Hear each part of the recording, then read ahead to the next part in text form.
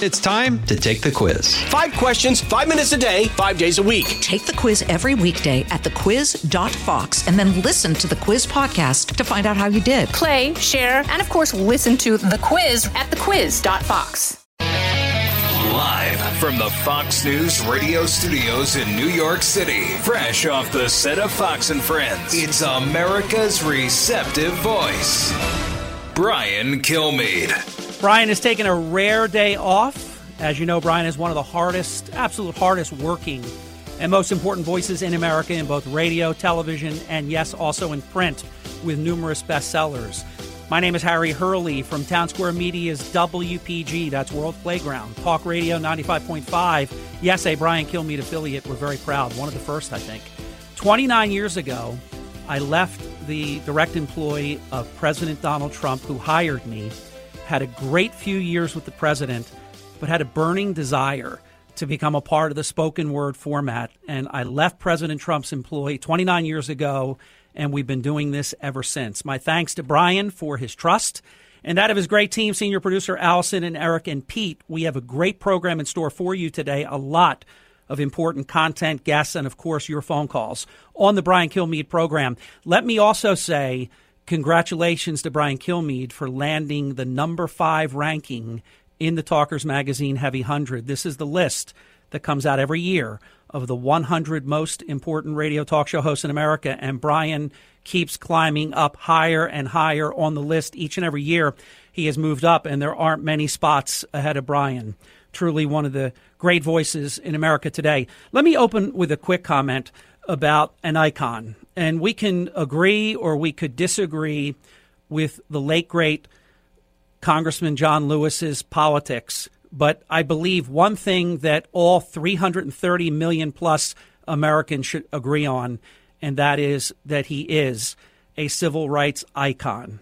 Yes, he was small in stature, but he was a giant, as big as they come in terms of civil rights. And I joined the chorus of people who call for, and I don't often say this kind of thing, because things that are named something, I mean, just let it be for the most part. It was named that for some reason. And if it's gone on for decades and decades, what's the need to change the name?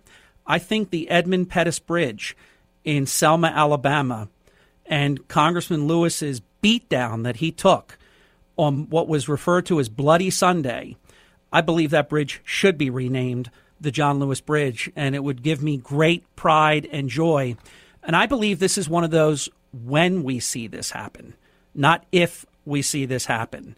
So look, do I agree with all of the late, great Congressman Lewis's politics? Absolutely not. Do I agree that he did not attend former President number 43, George W. Bush, or President Trump's inaugurations? I don't agree with that. We have one president at a time, and I think we should celebrate the office and should not personalize it into something where you go out of your way not only not to attend, but also to make a public issue of the fact that you're not attending. Some of the issues that we'll be covering this hour on the Brian Kilmeade Show include former Vice President Joe Biden and this big controversy of the moment.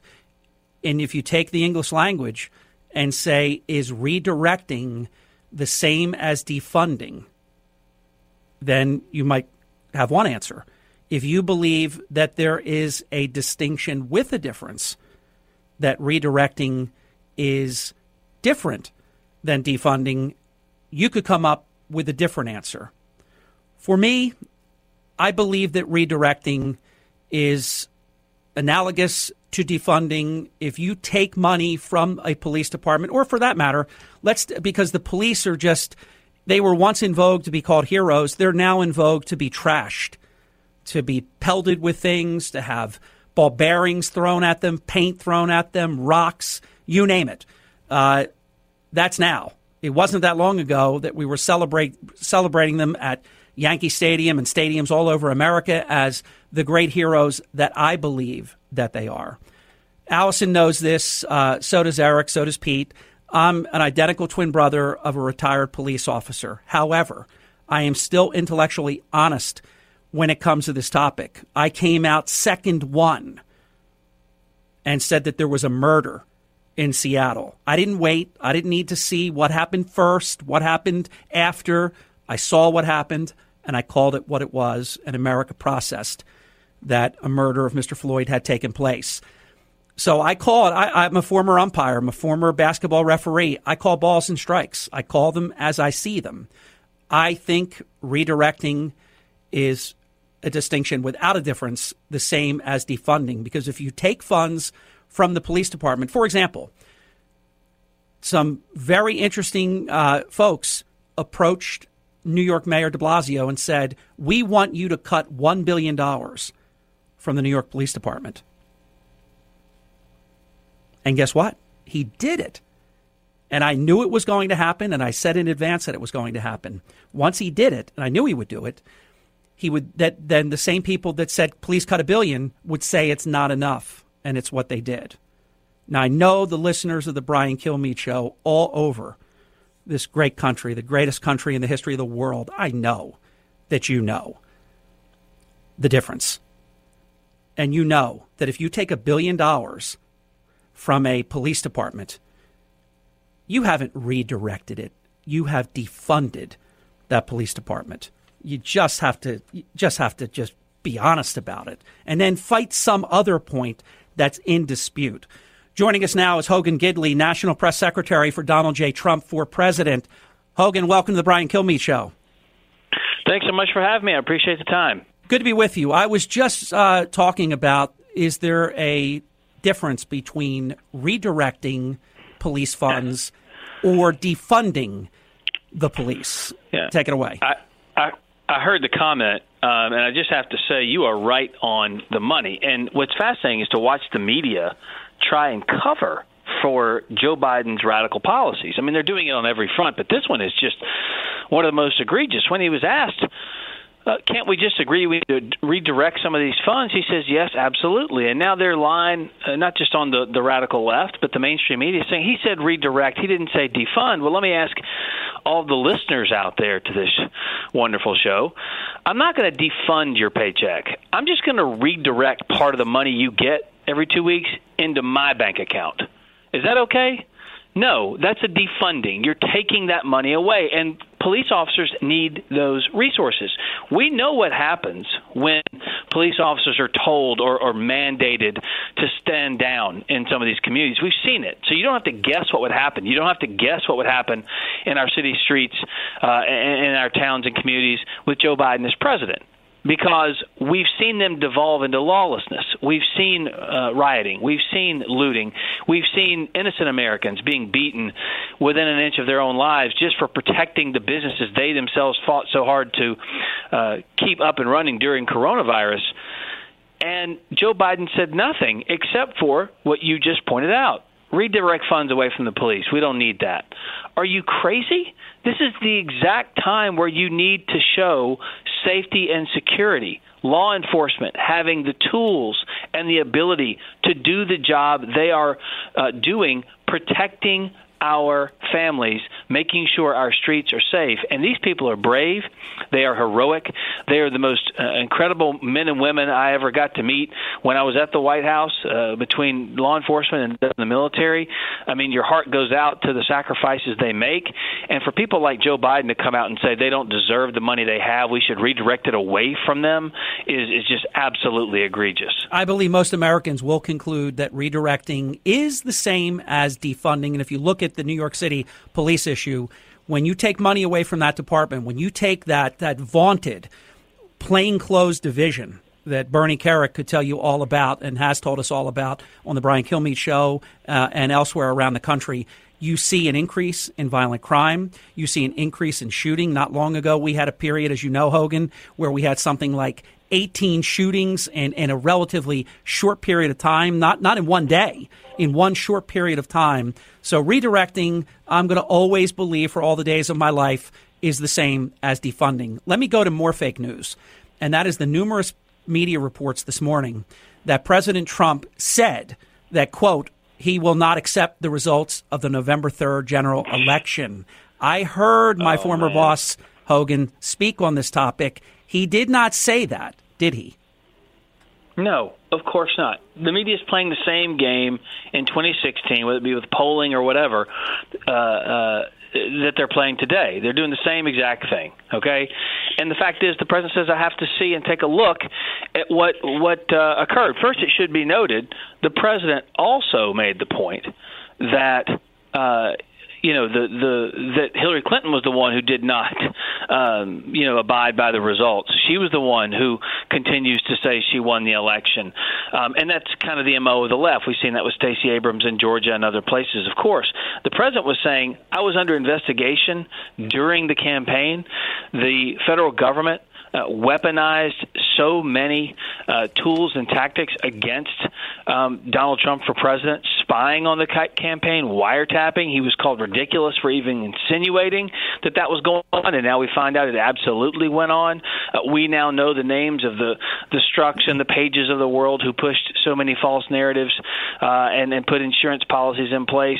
So it makes a whole lot of sense that after the polls close and after the election's called, you're going to want to take a good hard look at exactly what happened. And by the way, it was the other side, the Democrats, who filed lawsuits in 17 states following the election to try and get the vote overturned in those 17 states. So spare the nonsense that this man is not going to stand up and accept the results of an election. You're listening to the Brian Kilmeade Show with Hogan Gidley, National Press Secretary for President Trump. And, of course, Hogan Gidley works for the president, so you'd expect him to defend the president, right? And Harry Hurley, that's me, filling in for Brian today, that I used to work for President Trump, so, of course, then my objectivity must be skewed. Let's hear directly on this point. Eric, if you would, cut 19. You don't know until you see. It depends. I think mail-in voting is going to rig the election. I really do. Are you suggesting that you might not accept the results of the election? I have to see. Look, Hillary Clinton asked me the same thing. No, I asked you the same thing in the debate. And you know what? She's the one that never accepted it. I agree. She never accepted her loss, and she looks like a fool. Can you give a direct answer? You will accept the election? I have to see. Look, I have to see. No, I'm not going to just say yes. I'm not going to say no, and I didn't last time either. So for the record, that was the answer, and every headline that you read and every voice that speaks the words that the president said he will not accept the results, that is invention. It is not truth. Now, on this topic, though, that the president, Hogan, just talked about vote by mail, I'm a big proponent of as many people voting as possible. We don't want to deny anybody the right to vote. That nonsense that Republicans get hit with, that they're voter suppressionists and all that crazy stuff. I want everybody to vote. But this vote by mail, and I can tell you from my state of New Jersey, Hogan, it is crazy what's going on in just a primary election with almost no contested races. They can't count the votes. They don't know what's up, what's down. The machines are messing up. It's a nightmare. I can't even imagine if key battleground states in particular are going to use vote by mail. Then they want to get us ready, Hogan, that we may have to wait 2 weeks or 4 weeks for the result of the presidential election. That's unacceptable. Your thoughts about all of this, Hogan? You're absolutely right. And look, Democrats, again, I love using the phrase, you don't have to guess, because we've already seen this in practice. You don't have to guess what would happen if they controlled the elections and their policies made it into the mainstream. What happened in Iowa for the Democrat Party? Remember this debacle? They couldn't even run an app for voting in Iowa. It was their caucus up there. They couldn't even get that thing worked out. I don't even know if we still know who won the thing. It took forever to figure that out. So the ability to perpetrate fraud by mail, when you have so many more hands touching a particular ballot, you have no idea once you mail that thing in what happens to it whatsoever. You don't know who's got it. You don't know if it ends up in the hands of the proper people at the state level. You don't know if it's chucked in the trash. You just don't know. And so for the Democrats to try and push that tells you something. It's because they feel that's the way they can get a toehold in trying to rig the election, try and change the outcome to the one they want. Because let's be clear, in 2016, they didn't see that coming, and they're still having a tough time swallowing that bitter pill. Right. They wanted to accept the results of the election when they thought they knew who was going to win. There was all bets off once it didn't go that way. Hogan, I know we've got to go in about 30 seconds. I want to get a quick comment. Nancy Pelosi, third in line to the presidency, the Speaker of the House, is calling wildly violent actors peaceful protesters and instead wants our federal law enforcement officers to be formally investigated. It is bizarro world, isn't it? It is. I've never seen anything like it. And for people like that to just ignore what looting and rioting is and calling it peaceful protest when store owners watch their dreams in many instances not just destroyed but go up in smoke because fires were set. This is not peaceful. These are not protests. This is complete and utter lawlessness, and this president is the only one who's going to stand up and get it fixed. Hogan, thanks for the visit. Good to be with you. Take care. Have a great day. Anytime. You Yes, too. sir. Thanks for visiting with the Brian Kilmeade Show. Phone lines are now open. It's your turn to play on the Brian Kilmeade Show. 866-408-7669. 866-408-7669. What are your thoughts about what you just heard on the Brian Kilmeade Show? Coming to you on a need-to-know basis because, man, do you need to know. You're with Brian Kilmeade. The Fox News Rundown, a contrast of perspectives you won't hear anywhere else. Your daily dose of news twice a day, featuring insight from top newsmakers, reporters, and Fox News contributors. Listen and subscribe now by going to foxnewspodcasts.com. As many of you know from your own life experiences, a life in so-called blue-collar work is something to be proud of. It is very rewarding to work that has impact on your friends, your neighbors, and your family's lives. Great successes can be had in the blue-collar career. There's no degree requirement for achieving comfort, peace, and freedom. While schools cut shop classes and funnel students into colleges, there are plenty of options for hard workers who are ready to take advantage of open positions. Many young people today assume that college is the only way to achieve success in life. That is not true. Let me introduce you to Ken Rusk. Ken spent his younger years digging ditches and working in construction. He never went to college. Instead, he made goals, planned, and worked hard for 30 years. Now, Ken is a successful entrepreneur with multiple businesses and revenue streams. In his national best-selling book, Blue Collar Cash, Ken shares his insights from over 30 years of working in blue-collar trades as an entrepreneur, mentor, and life coach. Now he's created a guide made specifically for you and your unique situation. This guide will give you or someone you love the tools you need to start designing the life of their dreams. You can achieve your dreams regardless of your educational background or your past. Go to kenrusk.com/path to learn more. That's kenrusk.com/path.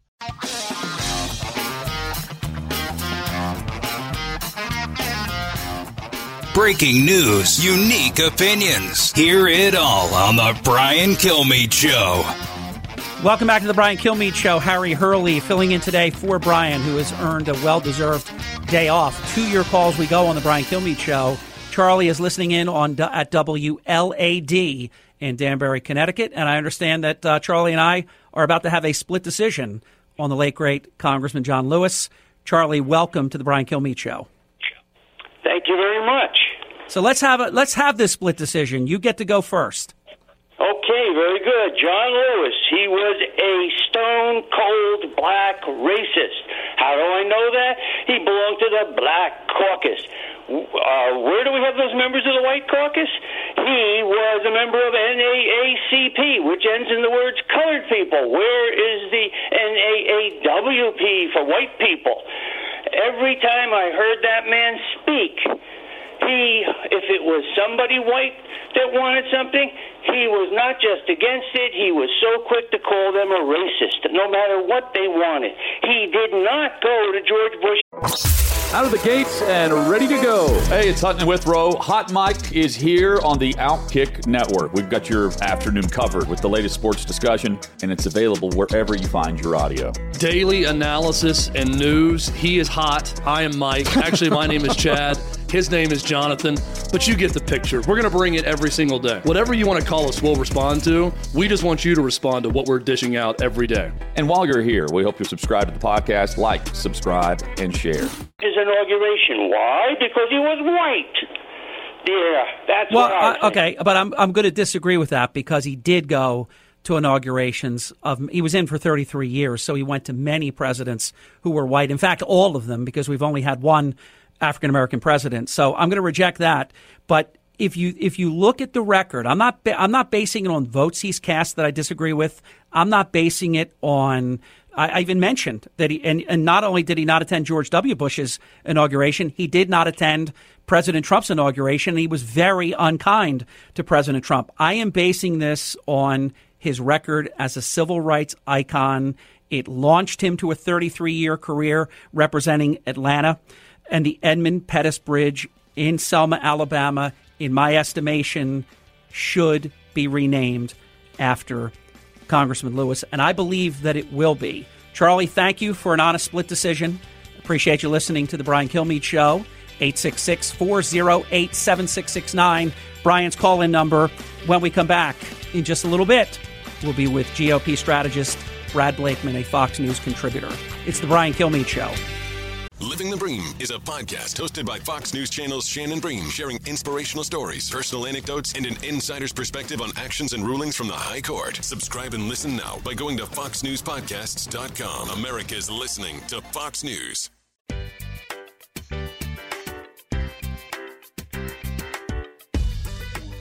The fastest 3 hours in radio. You're with Brian Kilmeade. Welcome back to the Brian Kilmeade Show with Brian's great team, Allison, Eric, and Pete. My name is Harry Hurley from WPG Talk Radio in Atlantic City, a proud Brian Kilmeade affiliate. So our team is listening right now as well. And Allison, Eric, and Pete, thanks for making it so easy to fill in today for Brian, who is on a very well-earned day off. Joining us now is a very good friend of mine. He's a former senior assistant, senior advisor to both President Bushes, Bush 41 and Bush 43. Very talented GOP strategist, a longtime Fox News contributor, and just a real dear friend.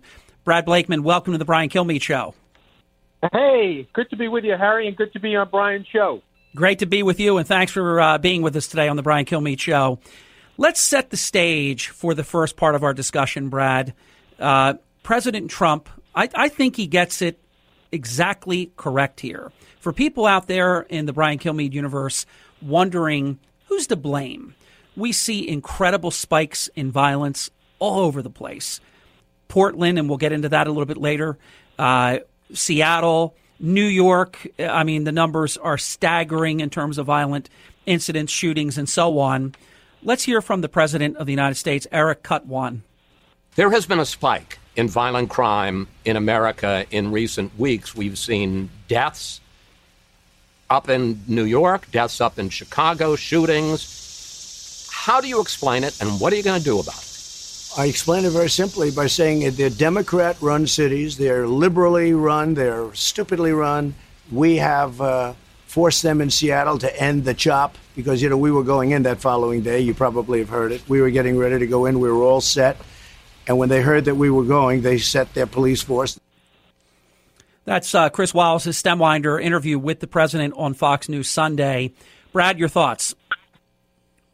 The president is absolutely right. The people elected these deficient mayors and city councils, incompetent, grossly negligent, and they have to live with who they elected. It's not for the president to swoop in. He doesn't have the power to do it. We have a separation of powers in America.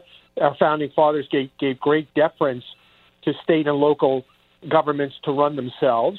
We don't live in a federalist society where the federal government is paramount over every aspect of America's life. Quite the contrary. Whatever federal powers are not given in the Constitution are reserved to the states. So, unfortunately, they're going to have to feel the brunt of the incompetence that they've elected. Now, when it comes to health, safety, and welfare of federal employees, federal office buildings, yes, the president has an obligation to do that. And the president can do within his powers what he can do in order to try and influence local and state leaders to do the right thing by their people. But at the end of the day, it's up to them. And that's why you've seen flight of people from New York and California and Portland and Seattle to other places. My sister lives in Scottsdale, and she's seeing spikes in real estate like you've never seen before for the very reason that people are getting the hell out of Dodge and they're going to safer, more secure places. We've seen it before in New York. We've seen it before in L.A. and other parts of California. And look what Rudy Giuliani did to New York. People came back in droves. But when there's lawlessness, when taxpayers and law-abiding people are scared to death to live and to conduct a business, and the police are nowhere to be seen because they were told to stand down or their precincts have been burnt out, this is the result. So the president's got it exactly right. This isn't happening in the heartland of America, in rural and suburban areas. These are happening in urban cities that have historically been run for generations by Democrats. And the lid has come off, and they're unable to govern. Brad, when we saw the Seattle mayor call something that I would think Mr. Magoo had perfect vision to see how this was going to go, and she called it peaceful. She called it the summer of love. Chaz turned into CHOP, murder, mayhem. Kind of interesting. Everything that supposedly these anarchists are against, they created. They created walls. They created tariffs. They created a corrupt police protection state. Of course, they kept the real police out. Just unbelievable. And it didn't take a detective to know that this would cross-populate in other areas. And this will be a good way to have this part of our discussion, Brad. Eric, if you would, let's go to cut 6. The president has a complete misunderstanding of cause and effect. What's happening here is we have dozens, if not hundreds, of federal troops descending upon our city.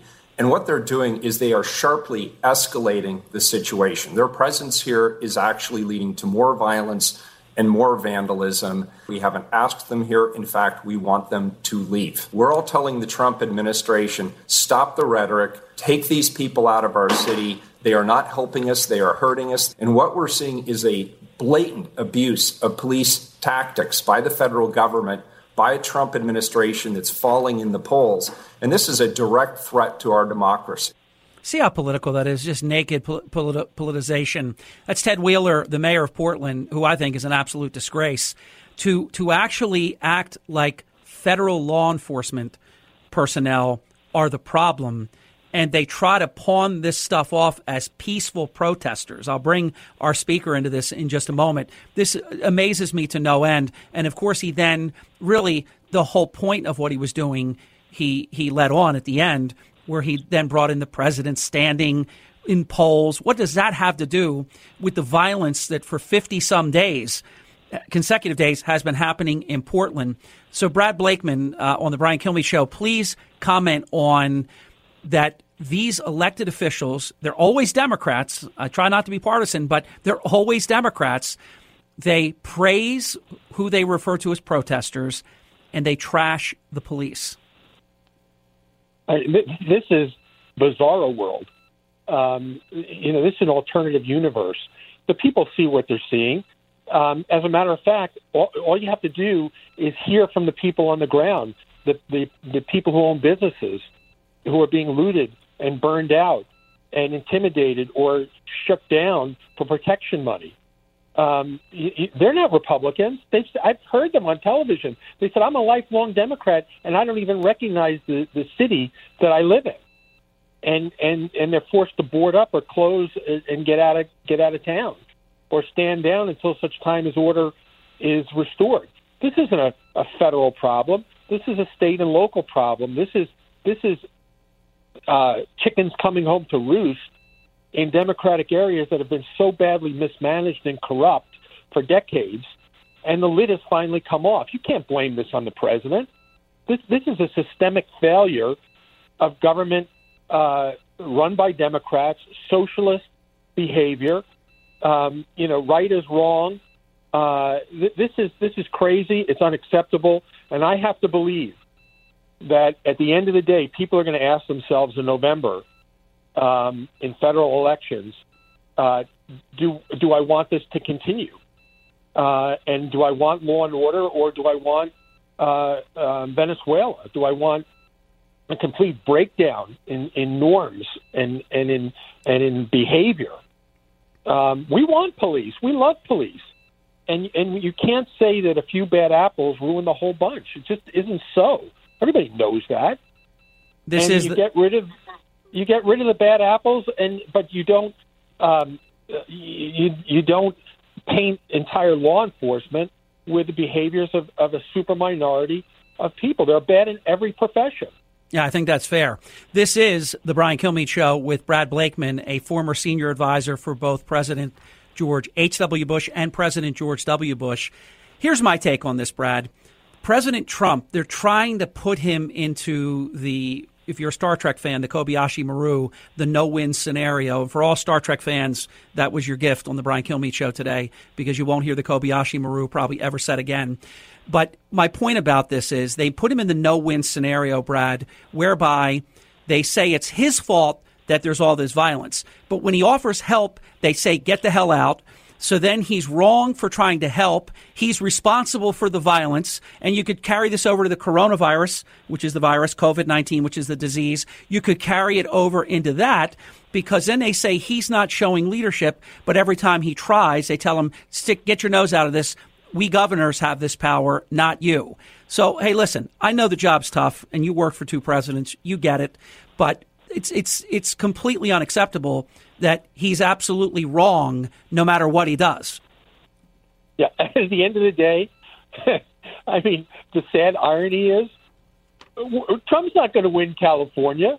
Trump's not going to win New York. No. Trump's not going to win in the areas that are in total disarray. So, I mean, you know, hey, Brad, let me comment on that point. Brad, remember, it wasn't that long ago. You see, the way that the news cycles are so rapid anymore, it wasn't that long ago that Governor Cuomo was asking for 20,000 ventilators and the U.S. Navy Comfort, the Javits Center Hospital. I mean, record PPE, record ventilators, record hospital beds. And, of course, they didn't need almost all of it. Instead, they put seniors with COVID-19 into senior living facilities, which resulted in the deaths of probably half of those who have died, at least 40-some% of those who have died from COVID-19. Those decisions alone, when the Northeast governors, for the most part, all stuck together and did exactly what Cuomo did, he delivered the goods. It was the greatest response to a pandemic in the history of the world. Now, it's the worst. He went from first to worst. Yeah, and again, the sad irony is all these places that are in meltdown never voted for Trump, will never vote for Trump. So what does Trump have to lose? You know.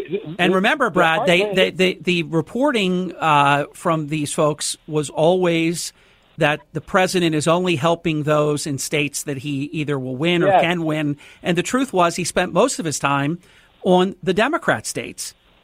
Exactly. And they were they overplayed their hand, as you just said with Cuomo.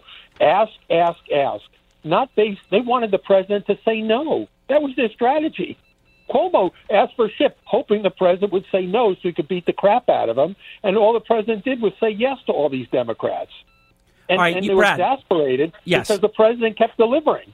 Brad, you and I both know that so many of these states are already decided. It's 3.5 months or whatever we have until November 3rd and the general election.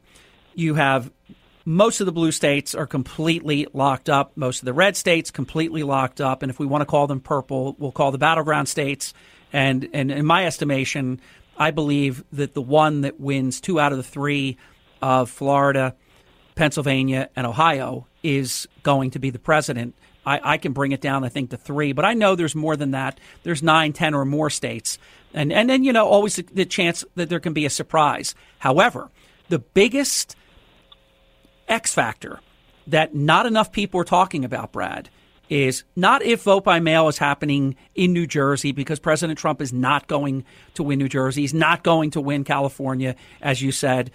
But in states that are in play, the determinative factor could very well be governors that opt to do the vote by mail, make it mostly vote by mail, and then what they typically do is if you qualify under ADA, you can vote if you need hearing or you need assistance. So it's called a mostly vote by mail election. We know in New Jersey, Brad, they're still counting votes 2 weeks after the election. It's a disaster in a primary. But I believe this vote by mail could determine the whole darn thing. What do you say? It could, and it's unprecedented. Democrats are looking for any edge. They're against free and fair elections, because why would anybody be against showing a photo ID? How is that racist?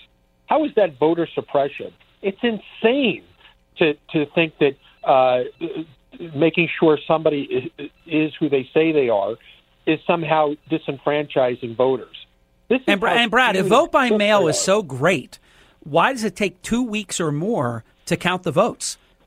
Of course. 1960, we knew Kennedy won a close election before midnight. I mean, you're going to tell me in the year 2020, they're conditioning us that we may have to accept that it's 2 or 4 weeks? Come on. Yeah. And the other thing is, Harry, oversight.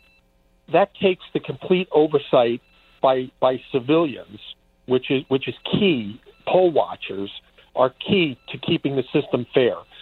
President Carter travels the globe being a poll watcher for the exact reason that you need civilian eyes on government to make sure that the system is not corrupt.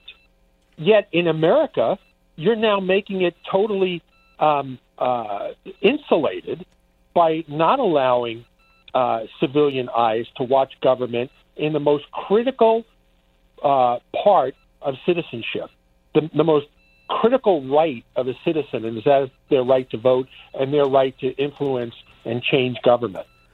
Brad, I want to thank you for a nice visit on the Brian Kilmeade Show. Until we meet again, my friend. Yeah, my pleasure. Bye-bye. Thank you. When we come back, it is your turn to play again on the Brian Kilmeade Show. 866-408-7669. Phone lines are open on the Brian Kilmeade Show. 866-408-7669. With Allison, Eric, and Pete filling in for Brian today, who earns a well-deserved day off. I am Harry Hurley on the Brian Kilmeade Show. Diving deep into today's top stories, it's Brian Kilmeade. It's the Hammer Time Podcast. Fox News Channel's Bill Hemmer takes you one-on-one with engaging personalities covering the critical issues of the day. Find Hammer Time now by going to foxnewspodcasts.com. America's listening to Fox News.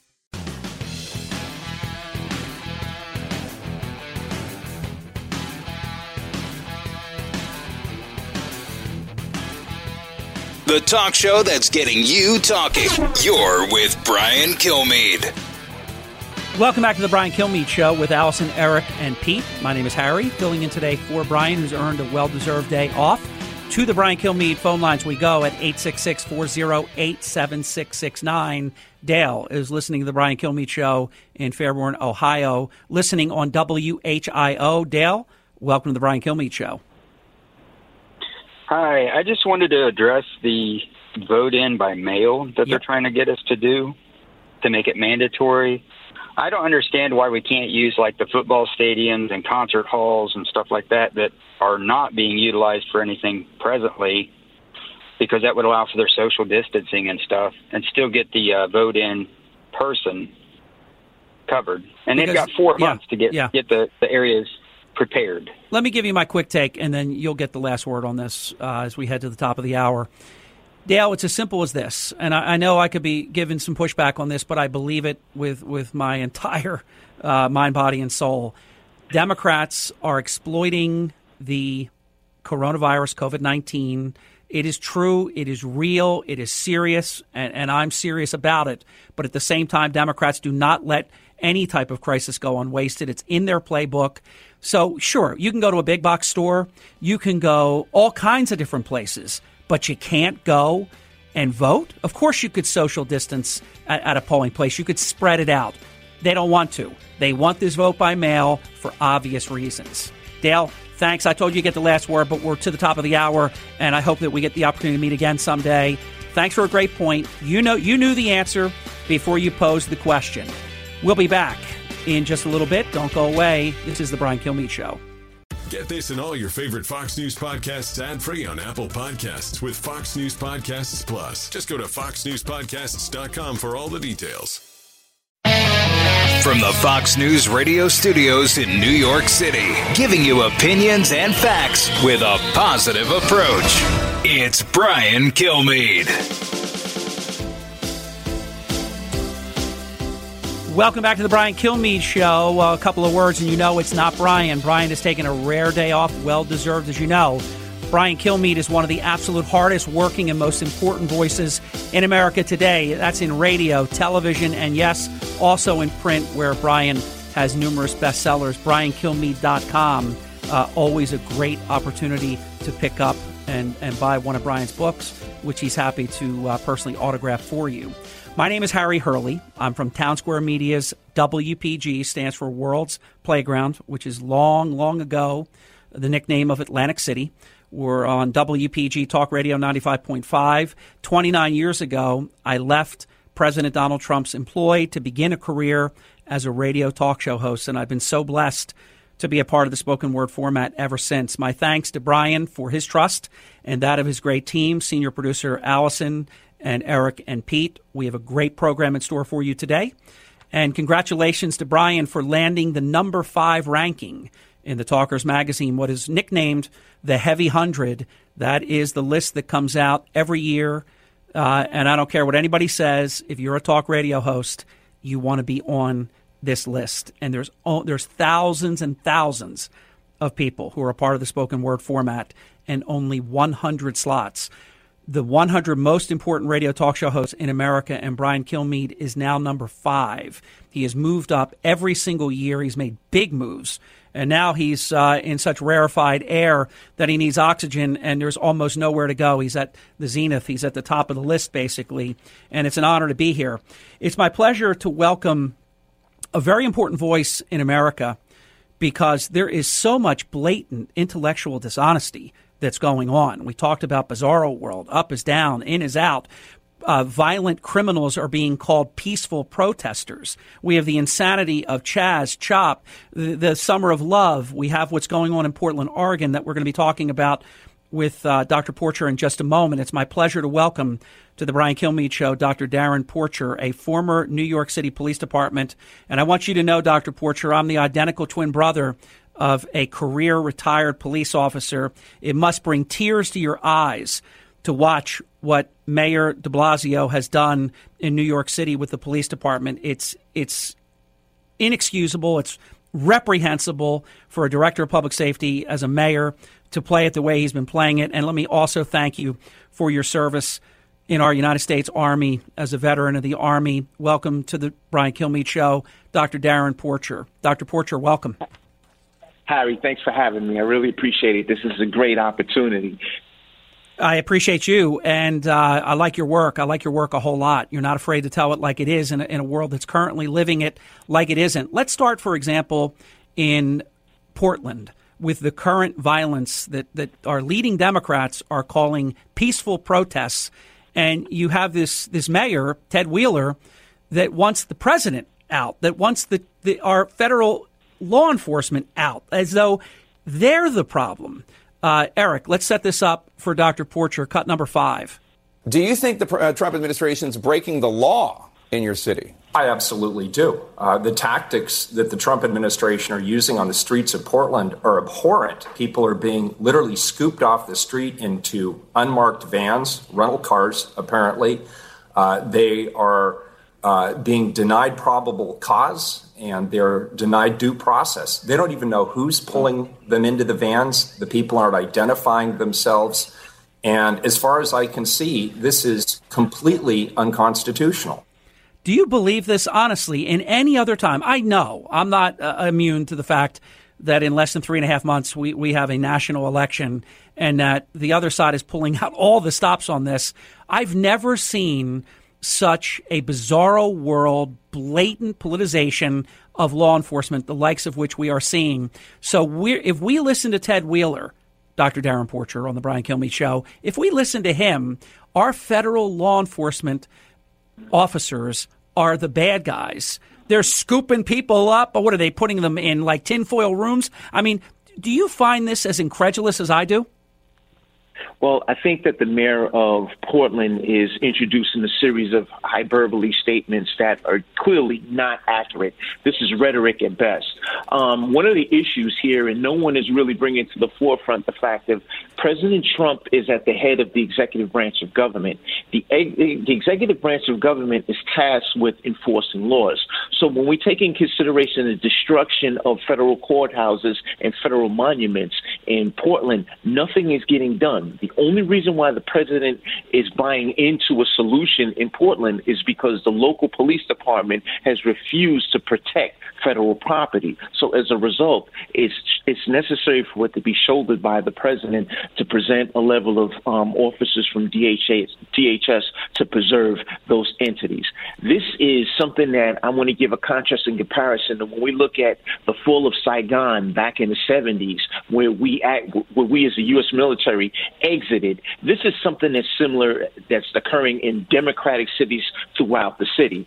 We definitely and desperately need federal law enforcement officials to assist in the violence that's plaguing that of Portland. And it's just so unfortunate that it's being resisted by the mayor of Portland.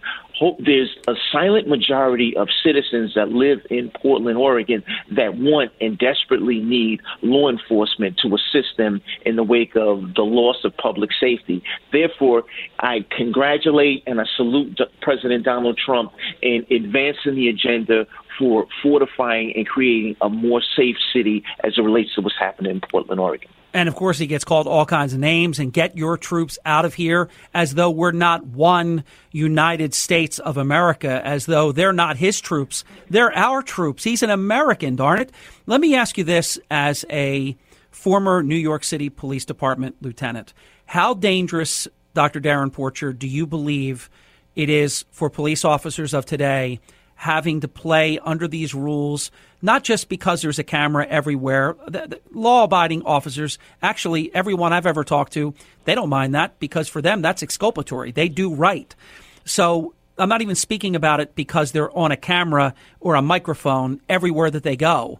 But when the highest levels, near highest levels of our government, for example, and you're aware of this comment, the Speaker of the House, third in line for the presidency, said that peaceful protesters are the good guys, but they're not peaceful. We know that. Anybody being honest knows that.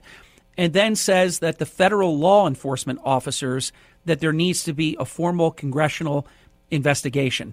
In your estimation, Dr. Porcher, on the Brian Kilmeade Show, how do you feel about how much more difficult the job of police officer has now become? Well, just to go back to the initial comment as you made in connection with Nancy Pelosi, one of the statements that she's made is that I refer to them as rioters. I don't refer to them as demonstrators. There you go. The rioters are actually tearing up that area. They're spewing graffiti all over the place. They're creating a sense of anarchy. And one of the things that Nancy Pelosi has stated is they are merely introducing graffiti. And she totally discounted the fact of the riotous behavior that's creating a sense of anarchy in Portland, Oregon. So she's completely out of touch. So when we take in consideration the duties and responsibility of a police officer in the wake of the current climate, it's a very arduous task.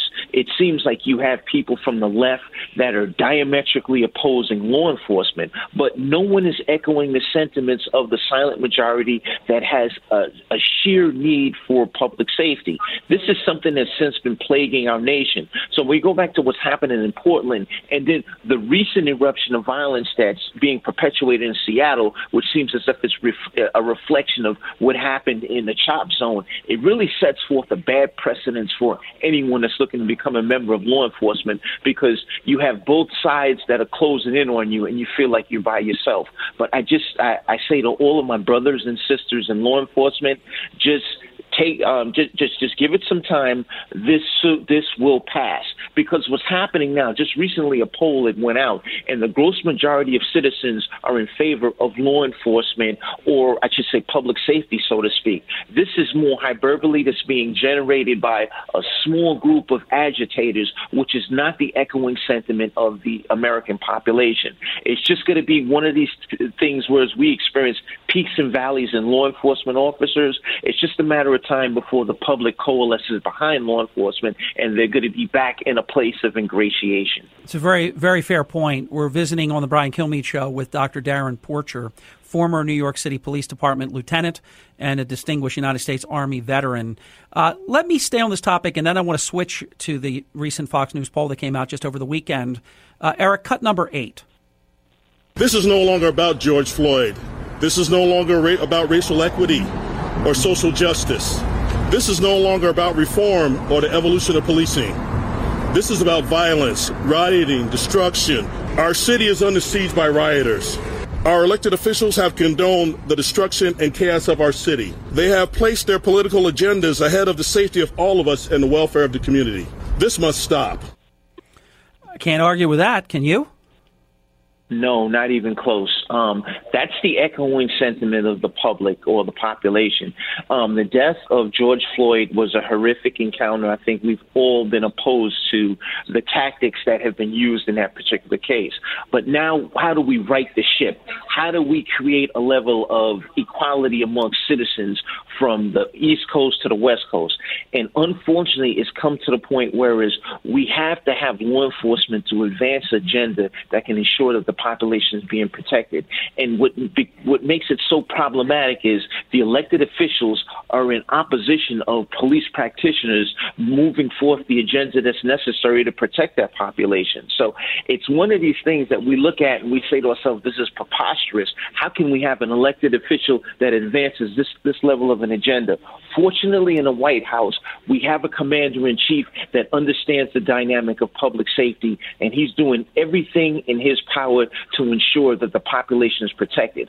51-plus days, that population of Portland has been under siege by rioters and demonstrators without any recourse by the local law enforcement. Now is the time for federal assistance to come into play. It's also been rejected by the mayor of Chicago. Mayor Lightfoot has stated her opposition to federal officers coming in to assist her, but as you see, as a result, she has failing policies that have subsequently led to mediocrizing shootings, and the same is holding true here in New York City. That's true. It's happened everywhere that this whole, whether you want to call it defund or redirect, I mean, it's just ridiculous the way that the English language is being tortured. It's one and the same. Call it what you will. But if you take money from the police and you put it somewhere else, you take, for example, and you know this all too well from your experience in New York, Darren, you know, as a police lieutenant, you take $1 billion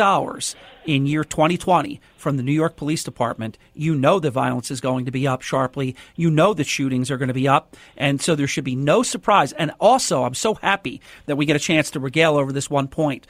For Mayor de Blasio to say the other day that basically we've let all the prisoners out of jail and New York has never been safer. Is that not either delusional behavior? How could he possibly believe that with the numbers that, and these are objective findings, the spike in all the violence and shootings and so on, how can anybody be serious and say that New York is safer than it's ever been? In a recent interview that I did with the former commissioner of the New York Police Department, Bernie Kerik, he said on Fox News Radio that de Blasio has set the police back in New York 30 years. I think he's right. I can't agree with former Commissioner Kerik more. Mayor de Blasio is so aloof and disconnected to the theory of public safety in New York City. It begs the question of how could this level of incompetence effectively become elected to the largest city in the United States. One of the things that he mentioned is, as you stated, we have the lowest level of an inmate population since World War II in New York City. However, at the same token, we're experiencing record lows in crime. This is a preposterously ill-fated statement because it's not the case. Our shootings are going through the roof. Violent crime is upwards of 400% to 600%. The communities are under siege, and nothing is being done. So when we speak to defunding by $1 billion, if there's not a time that the NYPD doesn't need resources. I don't know what it is. This is clearly a time where we need more enforcement on the ground. This is a state of emergency that we as New Yorkers are experiencing. We need to take the gloves off, get the boots on the ground, and eradicate this crime that is plaguing the city of New York. De Blasio just doesn't get it. He's folding like a chair to the sentiment of riotous demonstrators and protesters that are moving forth an agenda that's diametrically opposed to that the gross majority of New Yorkers are a part of. Dr. Porcher. So as a result of that, Dr. Porcher, I got to jump in. We've got to run for now. And next time we have a chance to visit, we'll talk about the polling data. But you know what? That's going to change so much. But what's going on right now, and to draw from your public safety experience, I thought was more important. Thank you for appearing today on the Brian Kilmeade Show. And thanks for having me. You are quite welcome. We will be right back. It's your turn to play next. Back to your calls at 866-408-7669. It's the Brian Kilmeade Show. A radio show of the people, for the people. You're with Brian Kilmeade. From the Fox News Podcasts Network. Download and listen to The One with Craig Gutfeld, the co-host of The Five, like you've never heard him before. You know him, you love him, you want to be like him. Subscribe and listen now by going to foxnewspodcasts.com.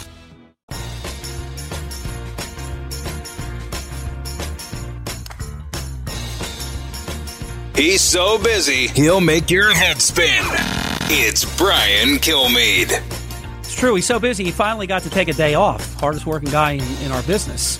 Harry Hurley filling in today for Brian with Allison, Eric, and Pete, taking your phone calls for the Brian Kilmeade Show at 866-408-7669. Roy is listening to the Brian Kilmeade Show on the Fox News app. Very smart, Roy. Already points before you're even heard. Welcome, Roy, to the Brian Kilmeade Show. Thank you. And I wanted to say, this naming of the bridge after John Lewis, I'm not really for that. This man was a racist. He also was the same one during the Hillary investigation, I believe it was, or the FBI, or both, that he kept mentioning how much money this investigation is costing. So by that, he is not only a Democrat, but he is part of the resistance. He's a communist party, or whatever you want to call them. Well, I would stop short of that. Hey, Roy, here's what I'm thinking about this. Number one, that's politics. The Democrats cover for Hillary. Republicans were going after, vice versa. Democrats were after President Trump, after General Flynn, after this one, after that one. The other side takes the other thing. The other side, it's always politics.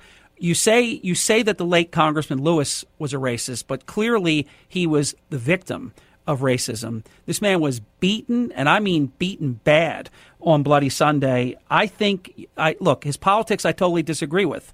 I disagree with him not attending either President Bush II or President Trump's inauguration. That's wrong. I don't agree with his voting record. I don't agree with his extreme liberalism in terms of his philosophy of governance. But I do think after his record as a civil rights icon and his victimization as a victim of Bloody Sunday, that the Edmund Pettus Bridge in Selma, Alabama, should be renamed the John Lewis Bridge. And that comes from someone that disagrees with almost all of the late Congressman Lewis's politics. I just think we can separate the two and do the right thing, and I think it's going to happen. More of your phone calls coming up in just a few minutes. This is the Brian Kilmeade Show. Fox Nation presents podcasts Women of the Bible Speak. I'm Shannon Bream, host of Fox News at Night and author of the new book, Women of the Bible Speak, the wisdom of 16 women and their lessons for today. Subscribe now on Apple Podcasts, Spotify, foxnewspodcast.com, or wherever you download your podcasts.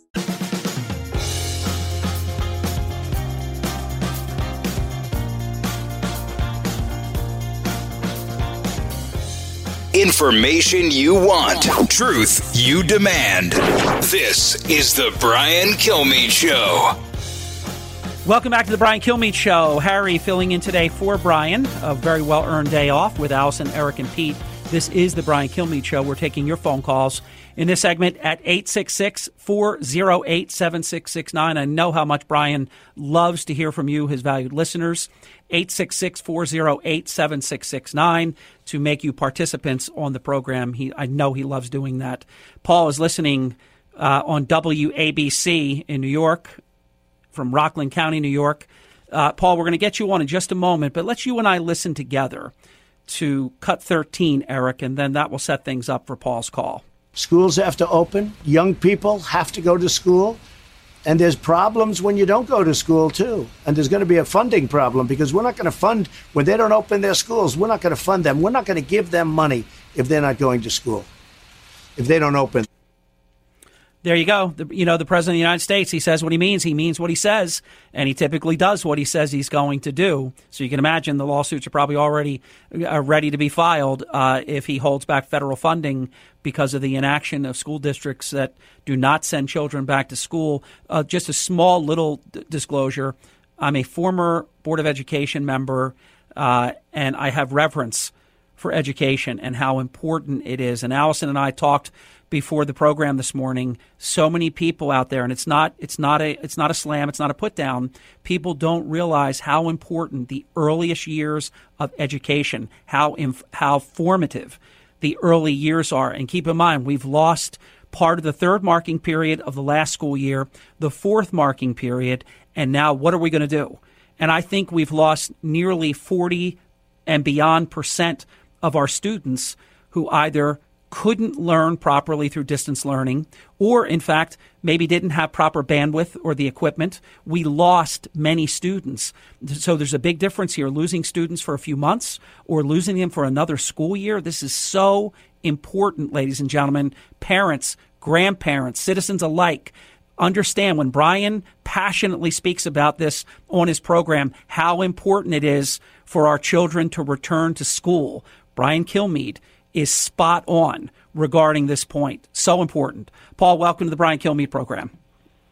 Hey, thanks a lot. I guess it comes down to who's going to pay the teachers. If it's locally paid, I don't think they should be paid if they don't want to go to work. And if they stay home, they shouldn't get paid as much. The cops, the teachers go in, the cops and the nurses go in, or they wouldn't get paid. And if they still refuse to go in, they'd probably get fired. So I think the teachers, Hey, Paul, let me see if I can have a breakthrough. And maybe I will, maybe I won't. And we can leave friends even if we have a split decision. Teachers teaching from remote learning is tougher than teaching in the classroom. When I tell you, not only are they not, the people that say, oh, they're working half the time or they're not working at all, they shouldn't get paid. I promise you this is true. I know a lot of people won't believe it, but they're working harder and they're talking to students all the time outside of normal hours on these Zoom conferences and working on homework that maybe a student isn't picking up that they know for sure they would pick up if they would have them right in the classroom. I'm asking you to revisit this in terms of what really is going on versus the perception of what's going on. I don't blame the perception. Might be true. Yeah, you're right. Because you sound more right than I do, but I promise you that I'm telling you the truth. I believe you, but the thing is, the nurses and the cops and the doctors are going in, and they're hands on and they're going in. And it's true, but keep in mind though, if governors close the school down, or in fact they're not closing the school down, they're merely changing the method of the teaching delivery system from in classroom instruction to the remote learning, that's not their fault. They're still teaching. They're still grading papers. They're still grading the term papers, tests, and it's harder for them. So I appreciate your view. I really do, Paul, and thanks for listening to the Brian Kilmeade Show. We go to Fred in Lake Havasu, Arizona. Fred, welcome to the Brian Kilmeade Show. How are you? Oh, I'm just fine. Thank you. Great show today. Thank you, sir. I was on the coronavirus issue. It seems as though we're missing a component here, and that is we show the number of positive tests that come up, but we don't show the number of negative tests. Or in fact, how about all the people that are asymptomatic that never get tested? So that's even more than just a negative test.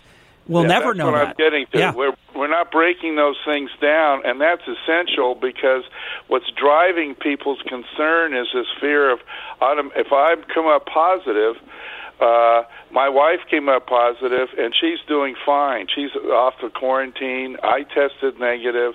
We're very blessed. We're very happy. But the thing is, the showing the negative test would be a control of the positive test, and we would be able to get a statistical evaluation of the credibility of those tests. And Fred, let me give you one other thing to ponder. I don't believe the numbers. I made it clear earlier on Brian's show, I believe that we have an issue here, and we do have a spike in probably 19 or more states. However, I don't trust the numbers, and I'll tell you why. I spent some time in Orlando, Florida. I'm a fan. I also am a fan of Fox 35. I think they do great work. I think they do great investigative work. They did an investigation on a COVID-19 death. It was someone that died in a fatal motorcycle crash. They were listed as a COVID-19 fatality.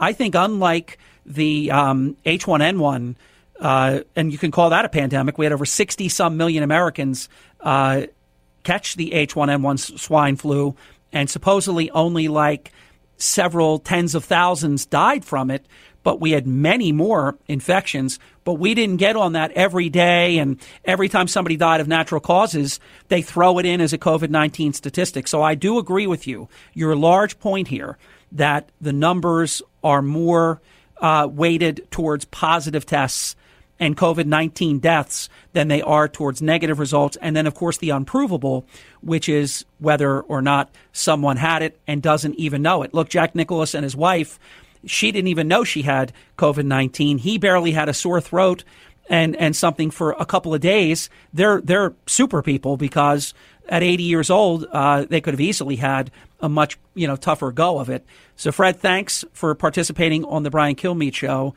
Appreciate your call very, very much. Phone lines are open, 866-408-7669. We go to Aaron, listening in Brooklyn, New York, over the Blowtorch WABC. Aaron, welcome to the Brian Kilmeade Show.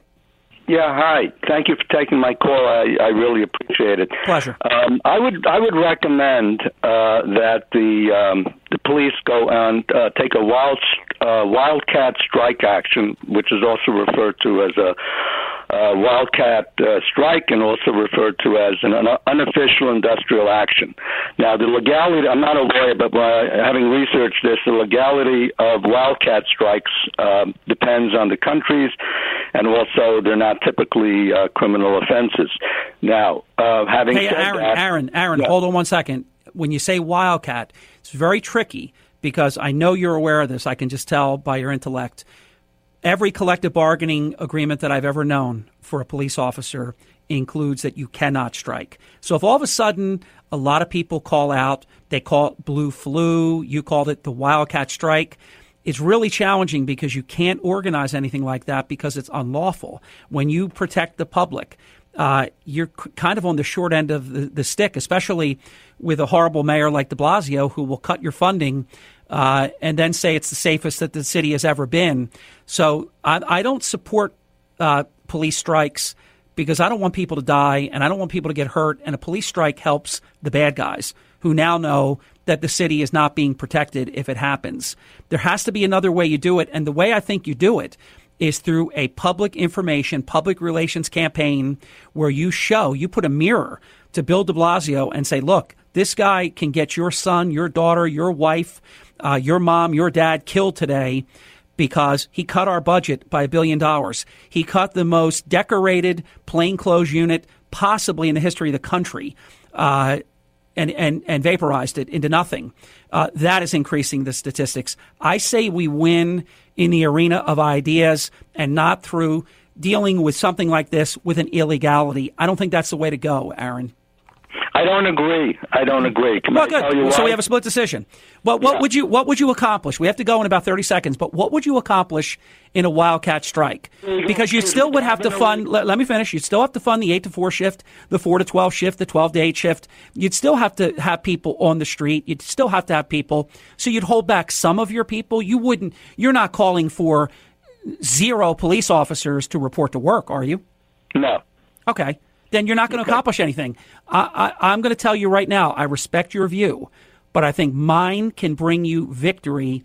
Yours only feels good. It doesn't accomplish anything. Aaron, thanks for listening to the Brian Kilmeade Show.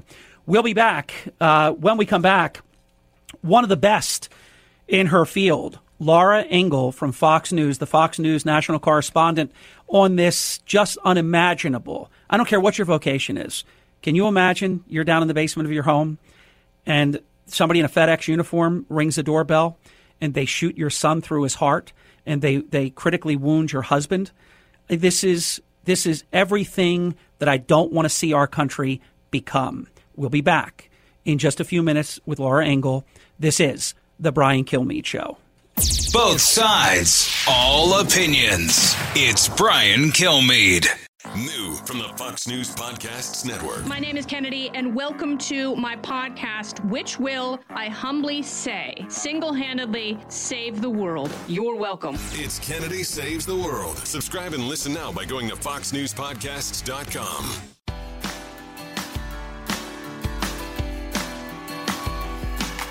From his mouth to your ears, it's Brian Kilmeade. Welcome back to the Brian Kilmeade Show. Harry Hurley filling in today with the great team, the Kilmeade team of Allison, Eric, and Pete. Brian has a well-deserved day off. We have one of the real professionals in her field, and what a tough draw this assignment is. Just as a parent, all of us just imagine that your son answers the door. It doesn't matter, federal judge, if you were the florist, the cake baker. Your son answers the door and is shot through his heart, dead. Your husband is critically wounded. And joining us live from right near the home itself in North Brunswick, the home of federal judge Esther Salas, losing her son and her husband, I understand, is not in good shape. Laura, welcome to the Brian Kilmeade Show. Sorry it's under these circumstances, but oh my goodness. Every parent's husband, wife, father, brother, sister, every worst nightmare you could ever imagine. Well, you summed it up there, and thank you for having me. We are right outside of the home of Esther Salas, as you mentioned, a U.S. District Court judge who unfortunately lost her son yesterday, 20 years old. Her son Daniel shot as he opened the door. What we've heard is that it was a person believed to be dressed in a FedEx uniform, and we've heard that the person got away on foot. I'm not sure if there was a FedEx delivery van or any kind of a van, but from what we have heard from police here and reports of police, we've got the U.S. Marshals outside of the house right now guarding the crime scene. And, you hit it right there on the head. Like, you hear the headlines. You hear, federal judge. Her husband was a criminal defense attorney.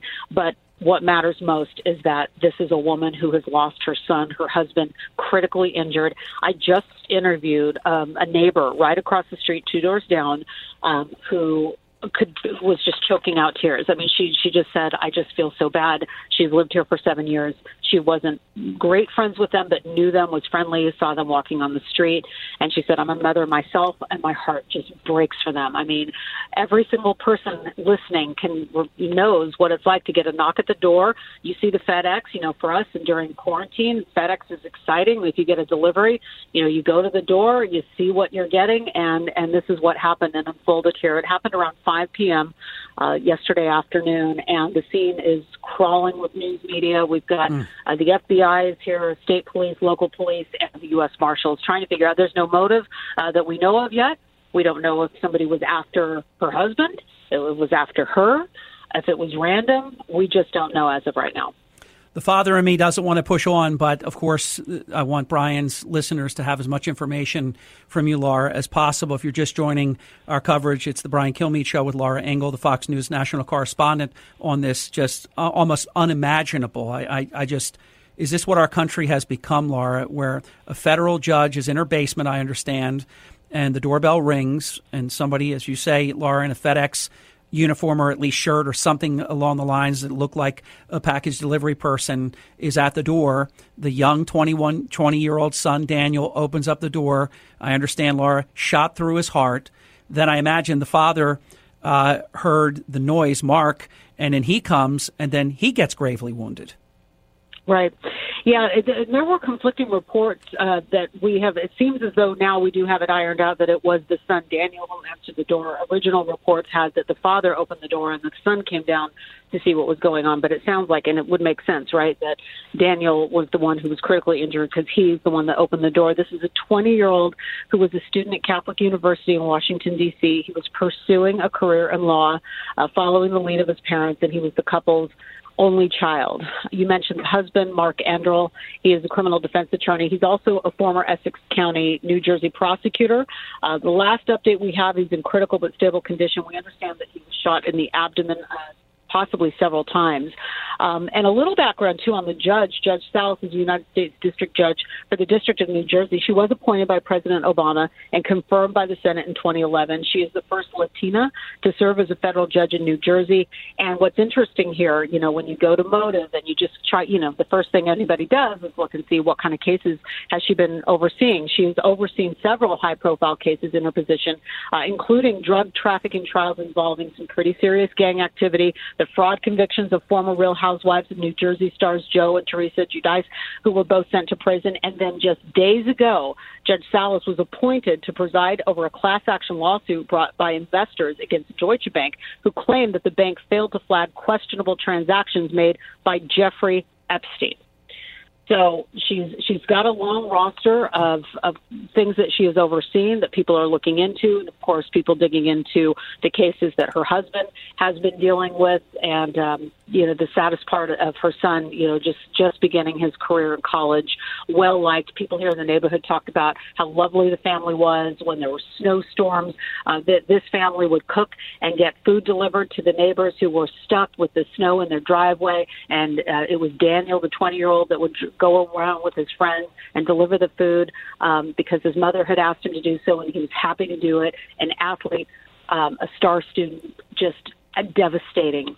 Hey, Laura, we have 30 seconds before a hard break. Laura Engel, Fox News national correspondent. Is there any information about any witnesses seeing the shooter run from the home? Any ID? Any idea of the person's identity? 30 seconds. We don't know. There's one neighbor across the street who heard the gunshot, saw the FedEx person, saw an ambulance. Again, we don't know which direction they went. We're looking around to see who has cameras in front of their doors, and we're trying to talk to those neighbors, and we'll bring it to you when we get it.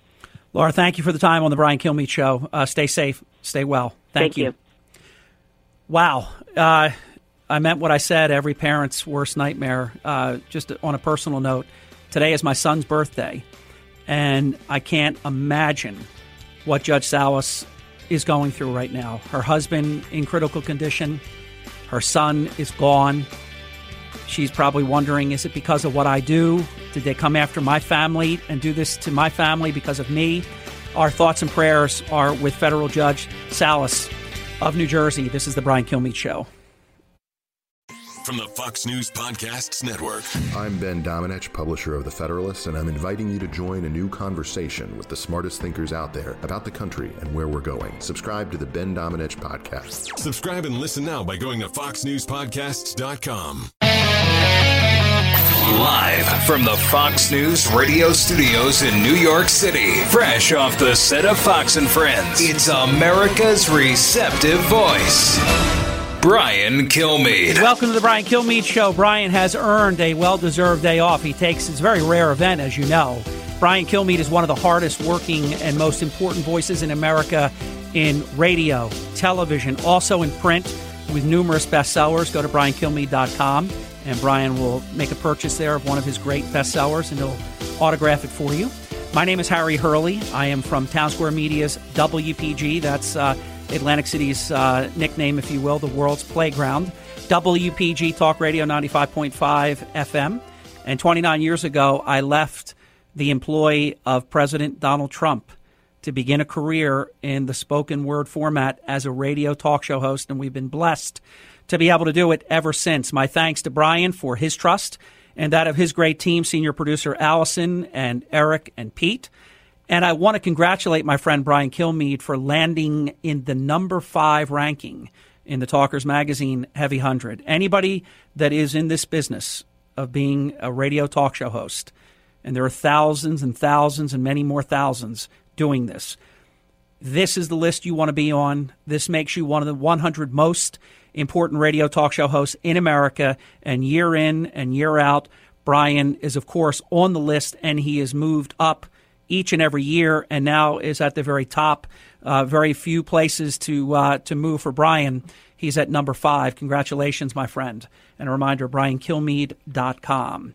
Ladies and gentlemen, this man, in my estimation, has been a hero during coronavirus, the virus. He taught me that COVID-19 is the disease. I want you to know, Dr. Siegel, I really study hard when I'm being taught by great teachers like you.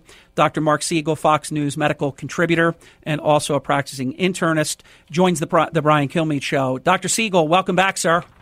Harry, I'm happy to give you the Cliff Notes anytime. Yeah, you've done me well, sir. I've learned a lot from you that I never thought I'd have to learn over the past, I guess, going on 5 months now. Here's my concern. The last time you and I visited, things were looking really good. Everybody had lowered the curve. States were reopening. Indoor dining was taking place again. Even in many states, gyms were opening again, which has been the big to-do, that you can't open gyms and all this. And all these things were happening until all of a sudden, in many states, they weren't. And people are pulling back now. In your estimation, Dr. Siegel, on the Brian Kilmeade Show, tell your listeners, what is the current state of the coronavirus, COVID-19, in your professional opinion? Harry, this is complicated. What's happening is in hotspots around the country, and they're multiple, and we're even seeing some increased spread to neighboring states of the hotspots I'm about to mention. I mean, we're talking Texas, Arizona, California, and Florida, but the neighboring states are having some issues too. States like Georgia, states like Utah, Colorado, states like Oregon and Nevada. I could go on and on, but states that are neighboring the hotspots are having issues too. And I think that the issue that's really been in play here is that people have gone from strict compliance in many cases to no compliance, as though, okay, coast is clear, ropes are off, go out and do what you used to do. And some of that is due to the psychological barbarism of being locked down. So I have two concerns. One is, did we carefully consider what lockdowns meant across the board? Yep. And now, as we're reopening them, are we carefully considering what shouldn't be open? Now, Brian, who's also a hero of mine, tweeted out recently, over the past day, his concern that closing down gyms is a major problem for the economy. I think that has to be taken into account, but I also would say bars, for example, Harry, are something that should never have been reopened. I don't know that the phases were carefully thought of enough, because when you reopen an indoor establishment where there's smoke, where there's poor ventilation, where people spend hours face to face, cheek to jowl, shouting at each other, having drinks. You can't have a drink with a mask on, right? So a bar is a perfect setup for a spread. Not like in an area where there's no virus, but in an area where there's virus. Exactly. Dr. Mark Siegel is our guest on the Brian Kilmeade Show. Doctor, is it also true that, I'm not calling this a second wave because I've learned from you it's not a second wave, and I hope we don't get a second wave in the fall, but we'll wait to see. But as of right now, aren't the numbers skewing much younger than before, when it was older people that had maybe comorbidities and maybe just older to begin with, or whatever the case would be, that would make them more susceptible, asthma and different things? Is this skewing much younger now? In other words, are younger people just pretty much like spring break or something, going wild right now? Well, A, that's correct. B, that means that the death rate is going to stay much lower than it was. I'm positive of that. But C, it puts at risk people that are in contact with younger people. And there was an interesting study out of South Korea that just came out over the past day of I think 50,000 people that showed that kids at home in households can be spreaders. Note I said in households, because studies of schools have not shown easy spread. So I think the point might be here, where are your kids? Are they in bars or are they in schools? They can't be there simultaneously in both. So I'm interested in getting our kids back to school, getting them out of the household, getting adults back to work, knowing that in fact kids can spread it. Kids probably spread it a heck of a lot less than adults, but they can spread it. Dr. Siegel, in terms of the millions and millions of protesters around the entire country, I haven't heard anybody really try to quantify what impact the protests had. I know there's a political component as to why, but just us speaking about it intellectually, honestly, it would seem to me, I saw the video, so did you. Sometimes they wore masks, many times they did not. They did not practice social distancing. They were screaming, all the things you're talking about that happen in bars. Was the protesting that was going on the true super spreader? I think there's no question about the fact that it played a major role. They did a small study out of Minneapolis that didn't show spread among the protesters, but that's just a very tiny study, and the reality is we didn't even ask the question in a lot of areas, who were you in contact with, did you go to a protest?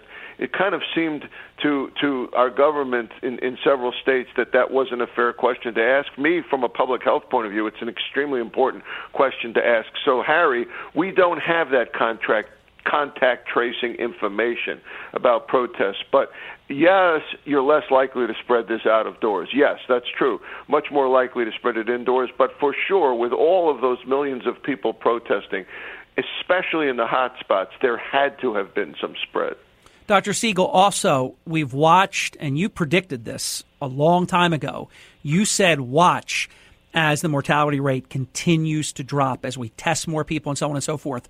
Can we add into that equation for your comment, Dr. Siegel, on the Brian Kilmeade Show, insofar as there are so many people, and there could be millions, we don't know. It's certainly thousands and many thousands of people who are asymptomatic, never knew they had it, will never know they had it maybe, but they're not factored in. If we knew about them, then the death rate would even be far lower, wouldn't it? Yeah, Harry, and I was troubled by that question, that back and forth. I thought that was a very tough and interesting interview yesterday between Chris Wallace and the president. But one part where I thought was a little bit derailed or tangential was exactly what you just said. We don't know the death rate in the United States, and we don't know it anywhere, because even as we increase the amount of testing we're doing, which is driving the death rate down, because the rate of people that die, the more people you know that have mild cases, is going to go down. I think it's a lot lower. I've thought that from the beginning. It's a lot lower than we're saying anywhere, because we're not testing and getting every single case, especially the asymptomatic cases. It's many-fold lower. And that was something that didn't come up during the interview yesterday, which is why I thought that particular question-answer round was a little unfair. Dr. Siegel, when we know at the end of the day exactly how many people, or to the extent that we can, we're only as good as the numbers that are reported. And when I see out of Fox 35 out of Orlando that a motorcyclist died in a motorcycle crash, and they put the motorcyclist down as a COVID-19 death, that does not inspire confidence. I hope that's an outlier and not more of padding the numbers for reasons that I don't even want to get into, because some people do get paid by having more numbers, and that's something I don't even want to address. But in terms of something that Brian Kilmeade is really on top of, I think he's absolutely right about this. And let's get your take, Dr. Siegel. That is children returning to school. Some schools, as you know, start earlier, August and whatnot. Down in our neck of the woods, as you know, we start in September, early September after Labor Day. The kids lost part of the third marking period. They lost the fourth marking period. We've lost a very significant portion of some students that could not handle the remote learning. They need that teacher instruction right there in the classroom, the discipline of it, the teacher instruction, and some do great. Thank God. I know some folks that their children did great with the remote learning, but some did terrible and actually just fell off the map. Some didn't have proper equipment, Chromebooks or bandwidth to be able to even be a part of it, and we lost them. We can't lose them for another year. Are you in agreement or in disagreement that we have to send the kids back to school? Well, first of all, I think the default, I call it the default. Our default here has to be sending kids back to school. I think all of this planning about not doing that is very, very dangerous. I think we have to assume they're going back to school, and then we need to control the hot spots better than we're doing. So I always say, open the schools, close the bars. I'm all for looking at where the spread is really occurring, what areas, and getting those damped down. It'd be beyond ridiculous to close schools in areas where there's not even any COVID-19. And if we're going to close it, if we're going to close them in areas where there are hotspots, big hotspots, I think we can do better than that by getting the hotspots under control. I also think we can use schools as a teaching situation. I don't think this online learning is going to work very well or has worked very well for our very young. I think we can teach public health in schools. That could become course number one. Course number one, public health. Course number two, mathematics. Let's make this important. Let's teach physical distancing at schools as best we can. Let's not assume that kids are going to do what they've done before. Maybe they can learn a different way. Maybe we can even emphasize mask wearing at schools. Maybe our teachers can be tested repeatedly. Doctors, by the way, are on the front lines. I'm back in the office seeing patients. I wear protective equipment. I don't think teachers are the same as doctors, but I bet a lot of teachers miss teaching. It's the Brian Kilmeade Show with Fox News medical contributor Dr. Mark Siegel. We have about 3 minutes, and I think this would be a great opportunity with all of your expertise, and you have really covered this issue. I mean, you have all my respect for the job you've done for America on this topic. It's so important, your work, every single day. What do we do? There's people obviously listening to Brian's program all over America. Some are in hotspots. Some are in areas where very few cases. What do we do to manage this going forward where the hotspots are and where they're not hotspots, making sure that we don't slip up and then become a hotspot? Well, the point you made about testing is right. We need accuracy in testing. And I'm not, like you, I'm not looking for, a red herring in terms of that motorcycle death. But and I don't necessarily think that hospitals are deliberately doing anything to get more funding, because they get more funding with COVID patients, but they also gum up the hospitals. I think we need a larger awareness of the situation. Let's fight for our cancer surgeries and our heart disease surgeries and our hernia surgeries by not gumming up our hospitals with COVID, even if they are mild cases. I think all of this is connected. I think going forward, the amount of testing we're doing is fine. I think we should increase it and do pool testing, find out whoever has this thing, and stop panicking each other with draconian predictions that are either inaccurate or just pure guesswork. Let's focus on what the issue is. A virus that's mild symptoms for the most part, that is wildly contagious, that can cause severe illness in a small percentage of people. That, again, because of the need for respiratory and infectious isolation, makes it impossible for a hospital to function. The more we lean on, let's close this and let's close that, the more we destroy the economy, the more we're going to cause depression, suicides, anxiety, joblessness, and every other mental and physical problem you can think of. Why isn't that being counted? I would count a suicide, Harry, as a COVID death. There you go. I'm telling you, this is why you have so much credibility. Your intellectual honesty on this topic is breathtaking to me. Final minute. In terms of people not getting colonoscopies, women not getting breast cancer screening, people with cardiac symptoms that don't want to go or couldn't go before, how big a problem are we having right now for all these months without people getting the health care that they need? It's been a huge delay. Add immunizing young children to the list. Enormous delay in getting our vaccinations. We're going to end up with a measles outbreak next year because we didn't vaccinate our kids. But I think one of the messages we have to get out there is that this virus spreads a lot less on surfaces than we thought, and that hospitals can do and offices can do a really good job decontaminating, that Clorox works, and that especially if you're not in a hot spot, there's no reason at all to not go to the hospital or to the doctor or to get your regular treatments. In New York, we're back to it. Now, New York has shown a dramatic recovery, but we're back to it. We're 90% at my medical center in terms of treatments, diagnosis, surgeries. That's what we have to work on around the country. We have to work on that, or we're going to have a second enormous problem. Dr. Siegel, thank you for your service. You have really showed up for this pandemic. You have been a star. Thank you, sir.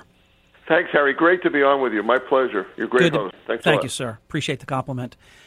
Filling in today, my name is Harry Hurley with Allison, Eric, and Pete. Proud to tell you your calls are next at 866-408-7669. That's 866-408-7669. This is The Brian Kilmeade Show.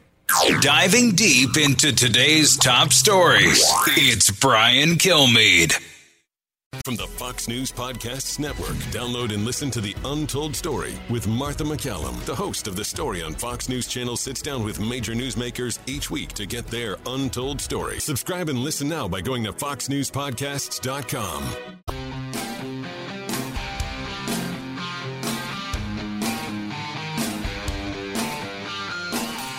A talk show that's real. This is The Brian Kilmeade Show. Welcome back to The Brian Kilmeade Show. Harry Hurley with Allison, with Eric and Pete filling in today for Brian, who's earned a well-deserved day off. He takes very few, as you know. A reminder, briankilmeade.com, and you go to his retail store, and all the great award-winning, best-selling books are there.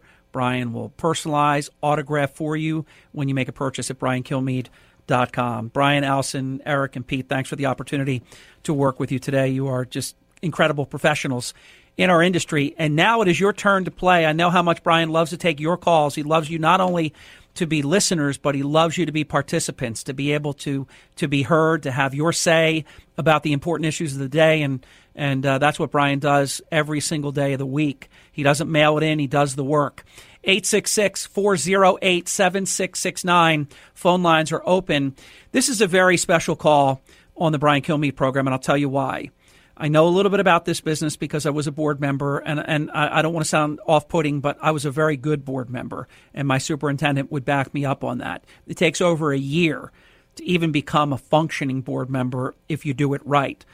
I was very fortunate. And Melinda, I want you to be able to be heard on the Brian Kilmeade Show about your autistic child. Welcome, Melinda. Hi there. Hey, good morning, Mr. Harry, and happy Monday. Happy birthday to your son also, and praying for the federal judge's family as well. Oh, you're a good listener in Lakeland, Florida. Thanks, Melinda. Share thoughts about your autistic child, because we only have about 30 seconds. I regret it, but go.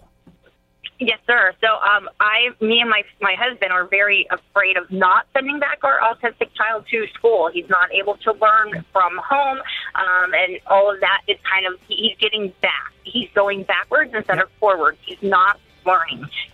We are essential workers, and he's been in summer camp, which is great.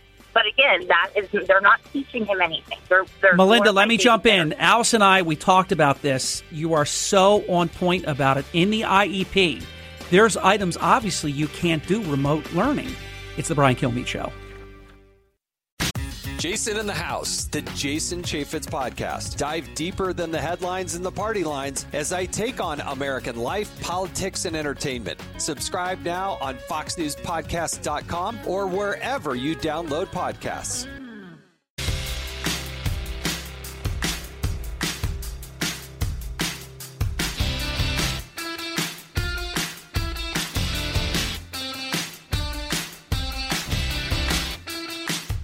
A radio show like no other. It's Brian Kilmeade. Welcome back to the Brian Kilmeade Show. Harry Hurley filling in today. Brian has a well-deserved day off with Allison, Eric, and Pete. Honored to work with this great national caliber team. They're clearly the top echelon of our business, and I can tell from sitting with them today. Melinda, I have to send you just an airgram, and I know you're listening because you've listened to the whole program. You were so kind and commented about different parts of the program, proving you were around for every hour of the program today. Melinda in Lakeland, Florida, you sound very sophisticated and savvy, so please just accept this as just information in case you didn't know. But you and your husband and your son, your autistic, beautiful child, that you want back in the classroom, and that's where your child belongs, back in the classroom. Just remember, and I don't know if in Lakeland, Florida, they call it an IEP, but this is the contract between you, your husband, and your child. And in that contract, the school district is responsible to provide, if it's an extra teaching assistant, if it's one-on-one instruction, whatever is in that IEP.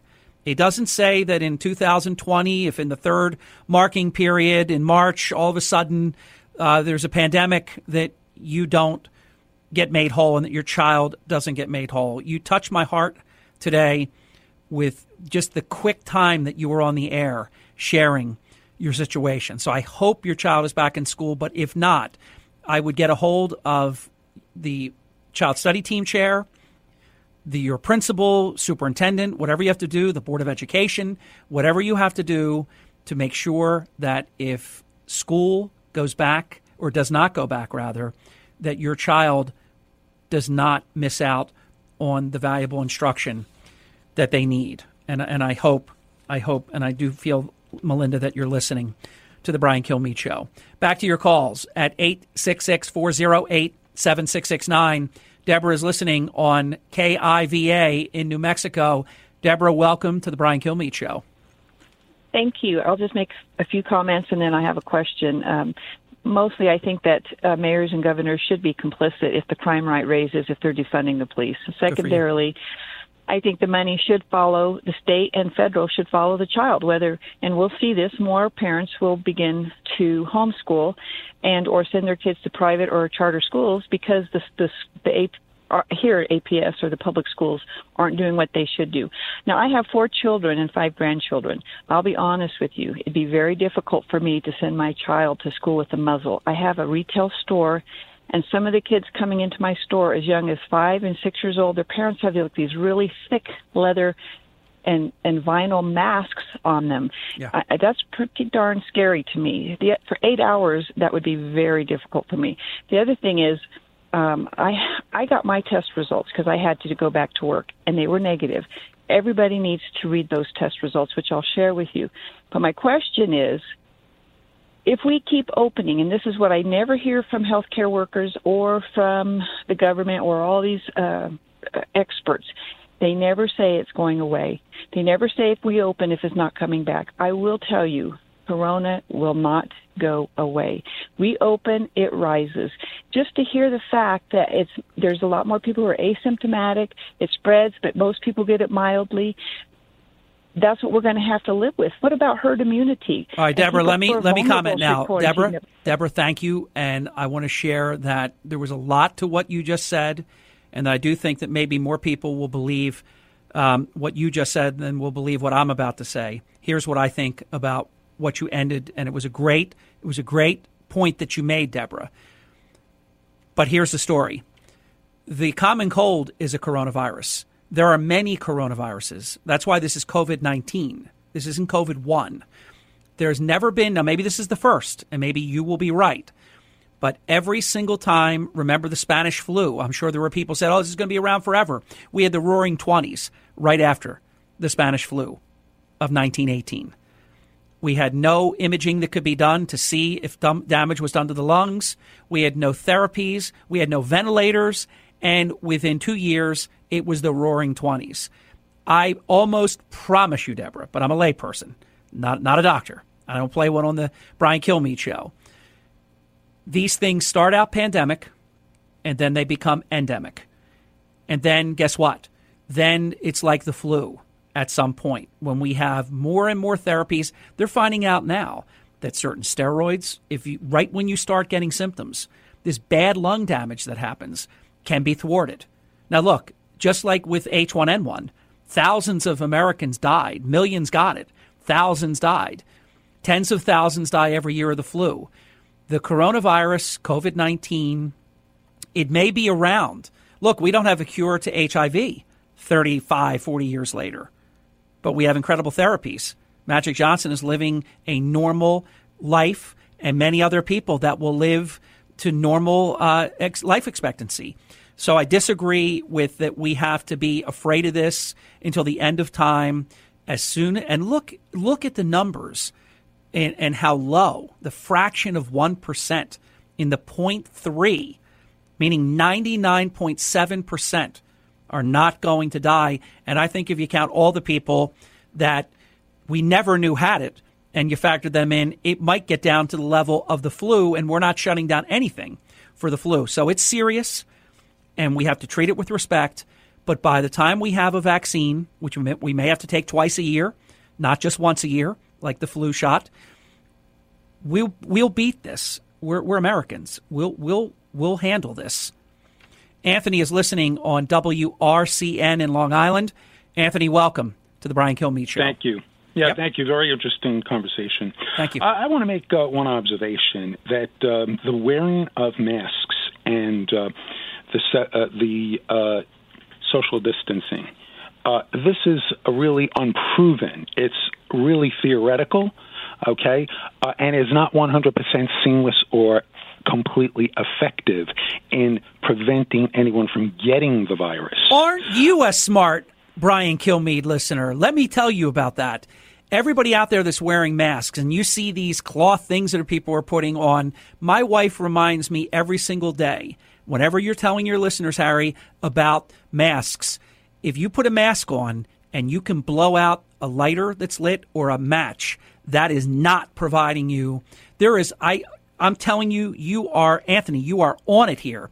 There is a false sense, and don't forget, and I know you don't, I can tell, Anthony, don't anybody out there in Kilmeade land forget that, remember when we were told, don't wear a mask. You'll make yourself sick, you'll adjust it all the time, and you shouldn't wear a mask. Remember that. Now, if you don't wear a mask, you're the worst person walking the planet. You are right. I'm not saying there's no place for masks, but it is not the end-all, be-all. And why are we accepting things that don't really protect from the aerosol spraying of the coronavirus? It doesn't make sense to me, Anthony. Yes, Harry, and I can give you some data, not the data that Fauci gives out, but the data that's relative to me in my personal experience. I live in the suburbs in Suffolk County, and our area we have about 100 homes. We have about 350 people, kids, elderly. Our kids have been playing from the very beginning, outside in the street, riding bikes, riding hovercrafts. None of them wear masks. None of them. Yep. Most people went to work. A lot of the people in my neighborhood are police, nurses, painters, electricians, legal assistants, immigration attorneys. They went to work. They traveled wherever they were traveling, and they came back. Anthony, I got to jump in. I want to talk to you all day and all night. I feel like giving you my cell phone number so you can become my new friend. Great call, great intellect. I've got to get this last call in, though, because Allison and I are going to do a segment to end the program. So we've got about a minute and a half. Jason is a teacher listening right now on WVGA. I know Georgia very, very well. And can't wait, Jason, to hear what you have to say. And I want you to know, if you didn't hear it earlier, I had your back, because I know that it's much more difficult to teach remote learning than it is to have the children in your classroom. Jason, welcome to the Brian Kilmeade Show.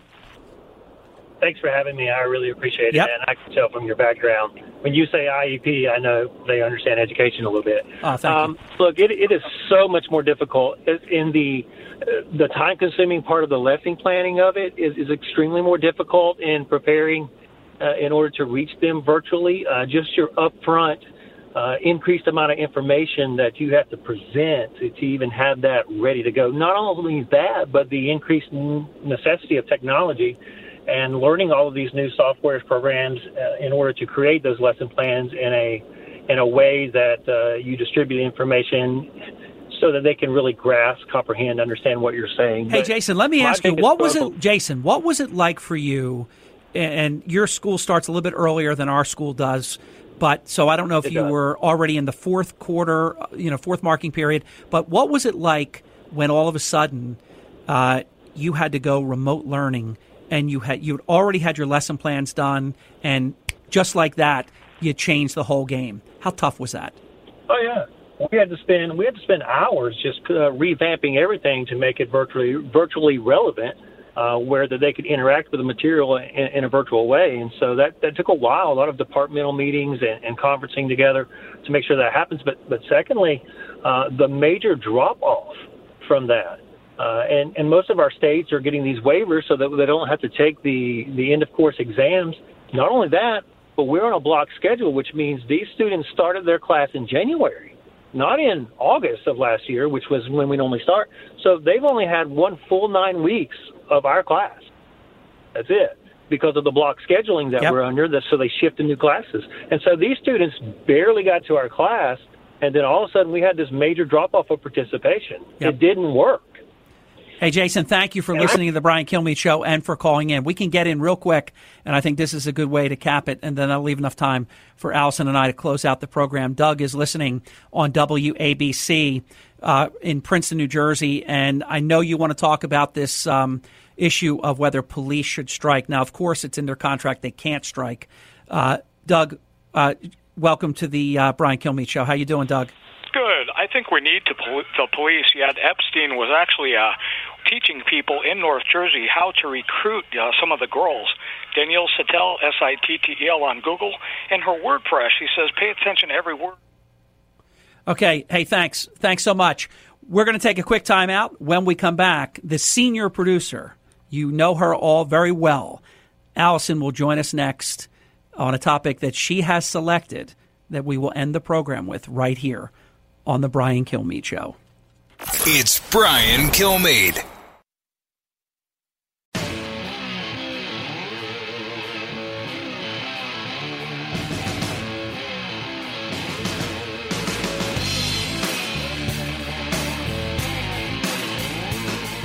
The more you listen, the more you'll know. It's Brian Kilmeade. Welcome back. This is the Brian Kilmeade Show. Harry sitting in for Brian with Allison, Eric, and Pete.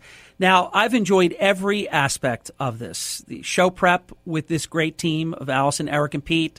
Everything that we've done today. Your amazing participation on the Brian Kilmeade phone lines. But I would be lying if I didn't say I've been looking forward to closing out the program with our distinguished senior producer of the Brian Kilmeade Show, Allison Mansfield, who has picked this topic to end today's program. Madam Senior Producer, the time is yours. You are being far too kind to me, Harry, right now, just buttering me up because I've been out for a few months, right? Not at all. So my question for you, what is your favorite type of ice cream, strawberry, vanilla, or chocolate? And this is going to sound crazy, but I kind of like vanilla fudge, so I'm like flipping your mind because it's not either of those three. But I would say out of the three, vanilla, I would want chocolate sauce on it, but I'll say vanilla. Excellent. So a new study, right? Of course, it's sponsored by Breyers.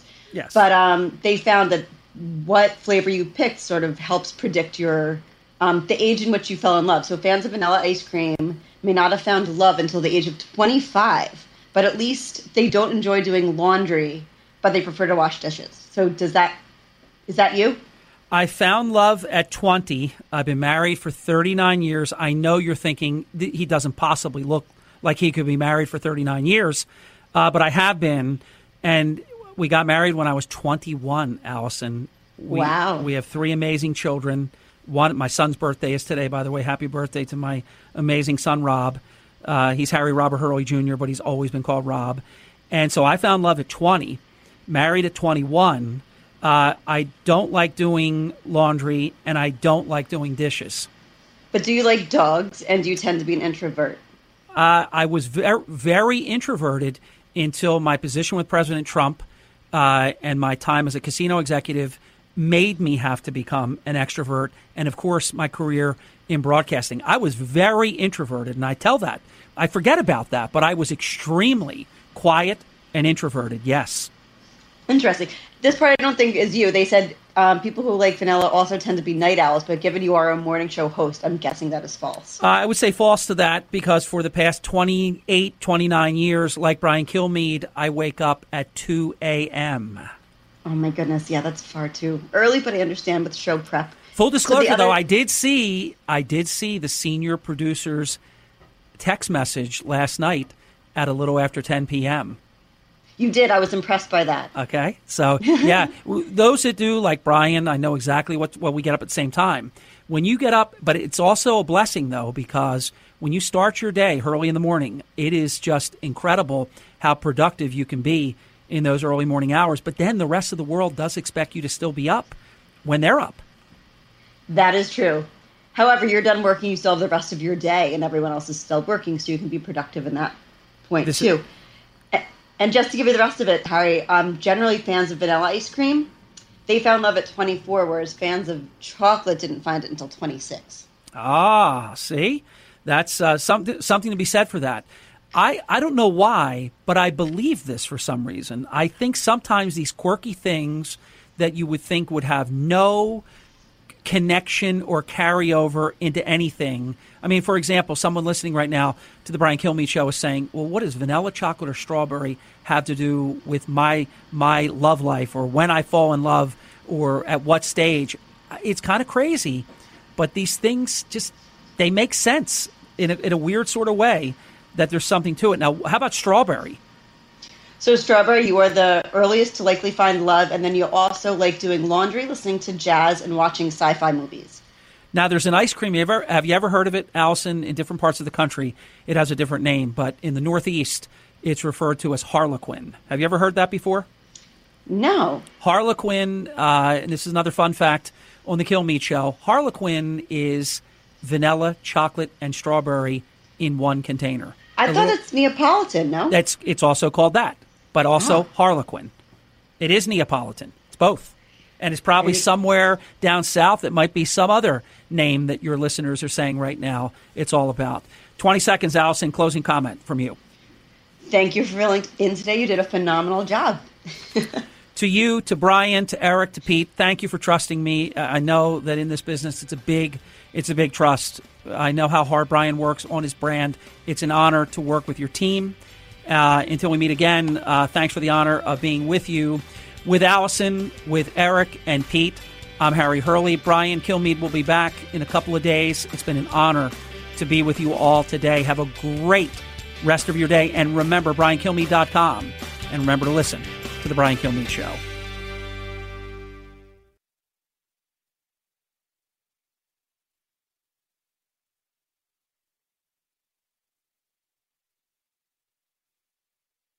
Hey, it's Clay Travis. Join me for Outkick the Show as we dive deep into a mix of topics. New episodes available Monday to Friday on your favorite podcast platform, and watch directly on Outkick.com/watch. Listen to the show ad-free on Fox News Podcast Plus, on Apple Podcast, Amazon Music with your Prime membership, or subscribe wherever you get your podcasts.